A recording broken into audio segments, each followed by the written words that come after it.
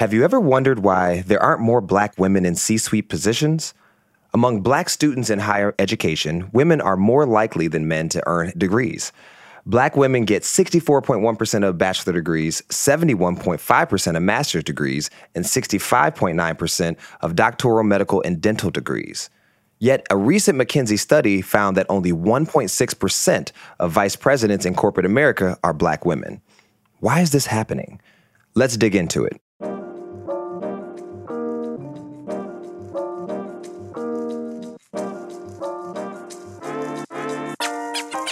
Welcome to HU to You, the podcast where we bring today's important topics and stories from Howard University right to you.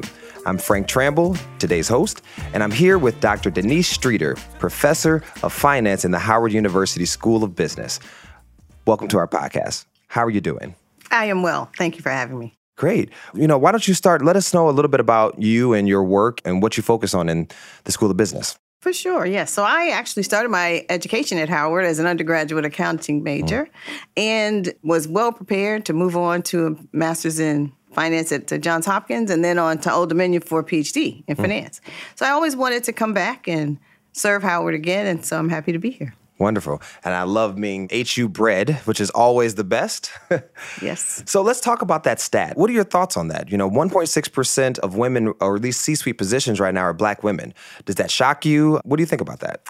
Well, it doesn't shock me because two things. One is that I think about women don't always aspire to those roles. I left Howard and started a family and decided that was the path for me until opportunities said, go back to school and do more education. But if we don't aspire to those roles, then we don't go into them. If we do aspire, we face some obstacles. And so the obstacles could keep women away from the C-suite when men are in control in most cases. Yeah, that's an interesting point. So as of course, a son of a black woman, and my wife is black as well. I try my best to be a advocate and supporter as much as I can. And part of the things I try to do is be a mentor. And one of the things that I have noticed with the women I've tried to mentor is there's a lot of times where, when we talk about jobs, I'll say, bring me the job description. Why didn't you apply for this job description? And as we look through kind of what the points are on there'll be one or two things that they may not have as a skill set. And I find that they don't apply. I've seen that to be wildly interesting because I think that, that's never stopped me from applying. And I know a lot of people who get these positions who don't have every single skill set on job descriptions. And we can talk also about how job descriptions today are just not the best thing. I think, some of the things I've seen in those are just, astronomical. So what is it about the aspiration side that stops black women in particular, from applying for these positions when, or at least they think they don't fully qualify for the position? Well, that is interesting, too. So I've been in that position. If I can't check every box, I feel that I am not going to get the consideration. And so I will avoid that opportunity. We really have so many obstacles we have to make sure we are overcoming that we want to be the best at what we apply for. And sometimes those job descriptions are tainted that way to keep those of us who won't do it out. But we have to build up that confidence. And that's really your encouragement to motivate and help and assist is important. So as I've said in other forums, men do have to be advocates. We know that. And other women as well. You talked a little bit about some of the obstacles. Once someone does get past that point of aspiration and actually does apply, what are some of the obstacles that you find face black women when they try to get into those positions? Yes. So we get accused of flirting. We get accused of not being as well equipped. Maybe we went to different schools, and I have a daughter who has an undergraduate degree from MIT and a master's degree from Stanford. And she had to start her own business to really get what she really wanted to do in life. And so though she went in well-equipped, there were obstacles, maybe size, maybe hair, maybe skin color. I mean, we just don't know the unconscious biases that we face all the time. So we really want to be prepared to do other things. Yeah. And sometimes we have to make our own seat at the table. Yeah. And I believe black women are starting businesses right now at a rate of the highest in the country. Do you think that is the solution to the problem right now? Should more Black women be starting businesses, or should the aspiration to, still work within corporate America be something that we strive for? Well, the good news is that we have choices. And so we can start our own businesses. And the beauty of it is women are doing that. So we don't have to necessarily be dependent on the system, if you want to say, hiring us. But if we want to get into the system, we have to play it their way. And so I found that going to the events helps us to get in, to meet people in the Chamber of Commerces and so forth, so that you're able to interact with the decision makers. I started my career in public accounting at a firm that's now national, always international probably. And the one thing that we were taught was find the power broker at the table. It wasn't always the person in charge. That person helps to make decisions. So don't be afraid to seek out the power. So as a communications guy and a brand guy, I always think about how our personal brand matters. One of the things I've seen is Black women's successes are kind of often discounted into what they've contributed to whatever success of a project or something of the sort. Can you talk a little bit about, is that true in, your eyes? And also, if that's the case, what can women be doing to kind of get over that? Is it just going to the company mixer? Well, no, it is showing that you're doing what needs to be done. And so I've credentialed up with the CPA certification to be sure people understood my accounting knowledge and, certified up with other certificates, real estate, and you name it. And then you want to make sure you have the credential. And, you have people who want to say that you got where you are because of affirmative action. And I can't say that's been the case in my case and many others as well. So we have to be 2-3 times better than the others. It's not the best way to live life. We thought that was from our parents' generation, but we're still having to level up. Yeah. With the Black women graduating at rates that they are now. And we're also seeing, to be fair, we are seeing Black women in CEO positions that we've never seen them in before. You think about the CEO of Walgreens and many others that I've seen kind of rise into these C-suite level positions as of recently. Are we on the right trend right now? Or do you still feel like, there's just a couple of very public positions and the data isn't really moving the needle forward? I think we're on the right trend. I mean, when we have role models like Kamala Harris in the White House, and we have people who are running businesses on their own. I've seen the students just at graduation last week who were amazing and incredible young women. They are doing business degrees, but focusing on politics and valedictorians. And so there were more, you saw the speakers, the women were the top speakers at commencement and at our School of Business ceremony, and the valedictorian and the salutatorian. So they're learning their material. They are getting squared up to compete. So I'm excited about that. From what you've seen inside of corporations today, do you find that there is a better support system for Black women? Oh, yes. So without naming companies, I've taken students on trips to financial firms that have affinity groups in every area, from race to gender to sports team runners and so forth. So the women have a possibility to participate and be mentored in various ways. In some places, they even assign a mentor to the women to come in. But we leave them from Howard with the ability to call us back. So we don't leave them out there when they go. Our job is to help them navigate through that system because we're still coming from families where they are the first generation. And it's unfortunate, but it is the case. So they have support systems, and we just ask them to draw upon us. I know I can only imagine how many students you are still mentoring along the way to move into those spaces. One of the areas that I think is important is not only seeing Black women in these positions, but also the outside space of having a good cohort of friends and family that also support in that space. Do you find that to be equally important or more important to have the outside structure support system versus what's just in the workplace? Yeah. Oh, for sure. Because then you're going to get a gamut across the board of where people are experiencing life. So sorority support groups, Are you chat sorority? groups. I am not. Okay. I am, though, Delta Sigma Pi, which is a business society. And so we do still keep in touch. And Beta Gamma Sigma, which is an honor society. Wow. So there are still support groups in other arenas. There are church support groups. And so there are ways for women to stay connected. You talked about this earlier where sometimes people will say you just got the job because you're Black. Right? Right. I think that's something we've all heard. We've all faced that, men and women in that space. But what do you think should be happening? You know, we think about the advocacy that we want from people inside of our offices. What's your message to those individuals who are part of those conversations that say, hey, you know what? Dr. Streeter only got this position because she's Black. Mm-hmm. Yeah.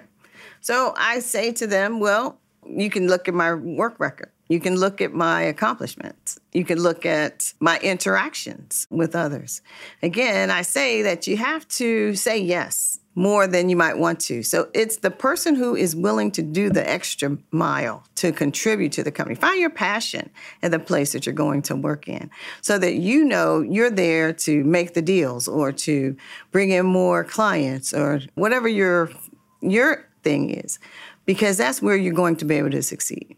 If you can compete with others on those levels, then they can't stay upholden to she only got there because of her race or gender or something. There will be challenges. There will be challenges. So I always encourage my students to stand up for yourself. We don't deal with bullies, you know? Yeah, exactly. So we have to speak up. It'll take courage. It'll take strength. We do have to speak up to that and ask them. Once I had a coworker ask me, well, how did you get so many Black people in your department? And I said, that's a good question. How did you get so many white people in your department? You know, we find the people who can do the work and we don't let our biases choose where they come from. Yeah. That's such a good point. And I've heard that question so many times of how do you find a diverse team? How do you find a diverse team? And, that's right. And I know my answer to that has always been, well, my life is diverse. My network is diverse. You know, right. we all really go to what we're comfortable toward. And I'm comfortable working with everyone. Yeah. If you're not comfortable working and living and being around everyone, then it's highly unlikely you're going to find people and hire people that are outside of that and understand how to work with them in that space. Exactly. And not be intimidated by the skills they bring. Exactly. And so there's a rhythm to it. Now, of course, you know, you have shown so much success in your life and are an inspiration to all. Who inspires you? Well, my inspiration started with my grandmother. So she was a person who did not have a high school diploma, but she was always a learner, always a learner. She always aspired to actually come to Howard University. And so they lived right in Leesburg Park, very near here. And she told me once, she said, when you get to college, just remember to do well, because I was told that I would never smell the doorknob of a college. Wow. And I said, oh my goodness. So I came to Howard and was so excited to do that. And then I went to Johns Hopkins and then I went on and on. So I've smelled a lot of doorknobs for my grandmother, just to make sure everyone knew that each person should at least have an opportunity, you know, to excel. And then my mother, similar, on her track, she had a child young. Her and my father are still married today. They're in their 80s, and they from teenage years all the way through. And so I saw her love and their attention through it all. She now has a real estate brokerage firm that I will take over for her one day, but she has done really well with her life, starting from humble beginnings. So her point was, do what you are called to do. Don't let anyone stop you. And then since I started within the PhD world, I looked into how was it done? And there's a group called the PhD Project that diversifies the front of the classroom so that we can diversify corporate America. And they say to us, don't look around. You know, your other colleagues will get more research papers to write and more introductions to potential employers, but you keep doing your work. Keep your head down, find your mentors, come to the project where other faculty now, we've quadrupled the number of African American and Hispanic and Native American faculty in universities, provide the mentorship so that we also have the introductions and the chances to go forward. So I participate by giving back to that. Wonderful, wonderful. That's so inspiring for, I know, so many right now. And as you said earlier, too, I think the recognition that people are coming also from single-family households or households with low incomes. I believe we still limit about 47% Pell Grant eligible students. Yeah. So there's a lot of challenges that come with that to make sure that they're successful. There's a support system that has to be there. That's right. And I know the work that you're doing here is definitely building into the graduation rates that we're seeing as the university itself has increased its graduation rates. Its 4-year graduation rate has increased to over 60%. Our 6-year graduation rate over 70%. We're still headed toward all those goals. And there's a lot of the work that you're doing that helps contribute to those things. Thank you. Yeah. So one of the things that's new today that may not have been available for you is social media. No. And as we think about brand right now, I think there's a lot of opportunity for students now to brand themselves in a way that can help support them in their trajectory. You know, you think of professional platforms like LinkedIn and et cetera. Do you see that as a helpful tool in this space? And if so, like, what are some of the recommendations you may have about how to utilize some of those tools to help with their own personal brands? Well, I love LinkedIn, and I love the fact that students are using it well. And even in our business orientation courses in the School of Business, we teach them. I don't, but they teach them how to really use those tools to tell their stories. What I want to do is make sure they can back that up with actual knowledge and understanding of the material. So I think they should continue to use those platforms, and they're starting their own businesses, and they're telling about the case competitions and all the things they're doing. But in the classroom, I need the students to take it seriously and to know that we're building them for the next level. So they're doing that. And, you know, Howard's motto is truth and service. So I've just received a grant from the Charles Schwab Foundation to actually help them to learn about financial advising, tax preparation, and so forth to give back to the community. That's wonderful. So we will phase it in, and ultimately we will open a location in the School of Business where the community can come in for financial planning, because we just don't do that as African Americans. So we're going to demystify the financial planning arena. I love that you said that. You know, one of the things as I grew up, in all respect to my parents, they continue to do exactly what they could do. But one of the things that I think plagues us in the Black community is the conversation in general about money and wealth, and really the lack of as you grow up. I mean, the only financial conversation I ever had with any of my parents was really when I wanted McDonald's, and they would say, "Hey, you got McDonald's money?" Yeah. that was about the only thing that I ever heard about when it came to finances. I couldn't have told you what my parents made. I couldn't have told you anything like that. And I know when I went to school for the first time, that was where I started to learn a little bit more about the kind of commonalities of financial conversations in the white community that wasn't happening in the Black community. That's right. So that right there makes me so excited about where we can be going to. So talk to me about what's progressed now. We know there's challenges, they still exist, but what's happening today that isn't happening anymore or we've gotten better from, and where you see us headed to? Yeah, that's a great question. So when I started my career, I was sent home because my hair wasn't the right style. We shouldn't have that today. The Crown Act and people deciding to wear their hair natural and however they prefer has helped us to at least get rid of those biases, we think. Women are more aware of who they are, and so they're speaking up. And we're starting to join them together so that we can be more supportive. And so they can know what it is that should not happen in the workplace. The Me Too movement is very clear. Even the support of the female deans and provosts in the campus is helping the department chairs who we are new to this to make sure we understand the leadership opportunities. So we're going to stick together, and we're going to make sure they know the technical pieces of their work and that they have the confidence to carry it out. Good, yeah. So how can Black women, for the women out there that may get bogged down and still, kind of depressed because that promotion didn't come or they felt deserving of this, but unfortunately it didn't happen. How can Black women not get bogged down and still be successful in moving forward and pushing past those obstacles that exist? Speak up. I've had situations that my efforts didn't help. And so I had to reach out to someone to say, here's what I'm facing. How should I deal with this? So this is my approach. What else should I do? And that way, you get a village around you to help think about things. Everyone has been through something that you're going through now. So you're not alone, and know that we're here to help. Let us know. All right, so I want you to think back to 18-year-old you. Okay. And the young woman headed into the world whose grandmother said, you may not smell those doorknobs. And you pushed past and was able to kind of do that, smell a whole lot of doorknobs, as you said. Yeah. What was the advice you'd give yourself right now if you could go back and talk to that 18-year-old you? Yes, very good question. So my 18-year-old self was coming to Howard, excited, on a track to be the mayor of D.C. until the mayor had a little issue at that time. Yep. But to explore all opportunities. If I had stayed on one track or the other, I might have missed the opportunity to, I'll just be honest, to meet my husband.